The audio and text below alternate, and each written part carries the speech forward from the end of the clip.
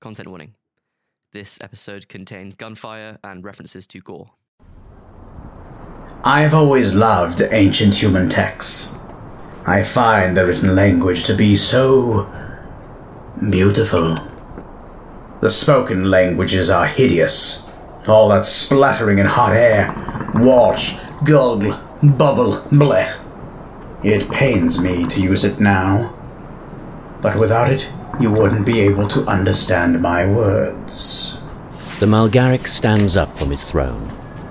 Bright, harsh sunlight from the surrounding desert filters through the slats in the ceiling and onto the bound and gagged face of a human, beaten and bloody. The oval room is filled with thugs, dacoits and bandits who stand and watch, drinking and muttering inaudibly to each other. But written down, it's magical. I've always thought so. And one day I read this quote. This is many, many years ago, mind you. Yea, though I walk through the valley of the shadow of death, I will fear no evil, for you are with me. I thought it must be fate. There it was. Shadow of Death, my name, right there in a text that was written long before humans even realized they weren't the center of the universe. Well, I'd be lying if I said it didn't make my light shine a little brighter. The human's face does not change. He stares at the Malgaric with a consistent, hateful expression. The Malgaric walks down the short set of carpeted stairs and crouches down in front of the human. The walls are lined with various trophies, Viatorian tapestries, human sculpture. Hass jewellery and various flags and cloaks ripped from council forces hang from the rafters and walls, all a messy display of wealth and power. Shadow of Death leans in, so the red lights of his body reflect on the skin of the human. A set of sharp blades hover below each ear. Now, human, I've been told that you... The Malgaric pushes a finger into the human's shoulder, who winces in pain. Are part of a group who are the direct descendants of some humans who stayed behind in their stellar system. Now, I don't know if you know, but out here, human artifacts are rarer than a white Burstow. The Malgaric laughs to himself, but notices the human does not react. Of course you wouldn't get that reference. The Malgaric takes one of the blades from his ears and severs the gag that is tied around the human's mouth. Your name. I don't want to refer to you as just human. The human peers into the Malgaric's bright, wide eyes. My name is Hakan Apasianik. Well, Hakan, the way I see it, your little group of stubborn rebels probably have the best chance of having some of the more rare texts I covet so highly. So I ask this of you.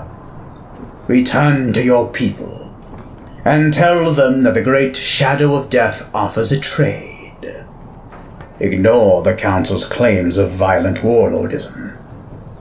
We are more than peaceful to our partners. I want old Earth texts. I offer much in return. I have amassed a great deal of wealth in my time. I am sure we can reach some sort of deal. Will you do this for me? I tell you, you metallic fuck, that the Anthronesians would rather be eradicated right down to the last soldier than work with any species other than human. You might as well slaughter me now. We will never let you get your filthy hands on... Shadow of Death draws an antique Malgaric sidearm and fires a centimetre-thick cone of an aluminium tungsten alloy into Hakan's forehead. An incredibly eccentric and expensive way to dispatch someone, but it made for a good story. And even better rumours. All you had to do was plant the seeds, and soon enough there'd be myths and legends about you for years to come. Being a warlord took branding more than anything these days. Any half-cocked, jumped-up idiot with a rifle and a crew could stake a claim to some planet and shoot at potential visitors.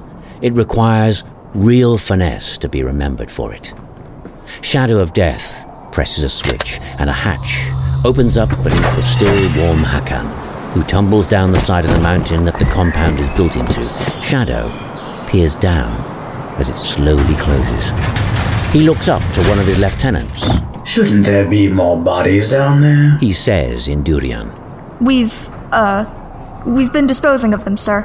His lieutenant, a Durian, says. Drop all of that sir shit. Sorry, sir. Sorry, a habit from the military. I don't care. Why have you been removing the bodies? The entrance to the compound is just around the corner, and the smell can get hard to stomach. Did I not watch you disembowel that Nemonean soldier the other day? Yeah, but I didn't have to live near the mess. Shadow of Death crosses his arms and harumphs. I'm sorry, we didn't mean to upset you. I'm not upset. It's just, I had this trapdoor built, and I'm annoyed that... Okay. So maybe I am upset. More at myself, really. I'm not normally this short-sighted. We could build a slide. Redirect the bodies further away. A slide? No, you're right, that's stupid. I didn't say that. Really? Could it work? No, it is stupid. I just didn't say that. Don't put words in my mouth. Yes, sorry. The warlord looks to a Viatorian dressed in animal skins with a large machine gun slung at her side. Safarik, take Valaneath and your forces. Find that human's camp. Eradicate it. If they won't play nice, we'll take what we want by force. The Durian and the Viatorian leave. Shadow of Death goes over to his throne and slumps down, his old body not moving as gracefully as it once did. He rests an elbow on the throne's armrest and watches his warriors file out of the room. He sits in a room full of trophies, on a mountain that belongs to him, surrounded by scores of people who would die in his name, and feels empty. He leans back and rests his head on a hand.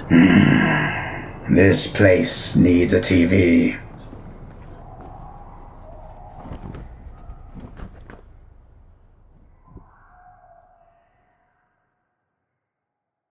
Narration by David Charles, Shadow of Death played by Samuel Alejandro de Fuentes, Hakan Abasianic played by David Orion, Velanez played by Catherine Stanley, writing and sound design by Kai Gwilym Pritchard. An extra special thanks to our patrons Teresa Scheiben, Anthony Hyde, and Zachary Forte Gom. Email us at chainofbeingofficial@gmail.com and follow the podcast on Twitter @chainofbeing. Subscribe to the Patreon for exclusive content and rewards, and thank you for listening.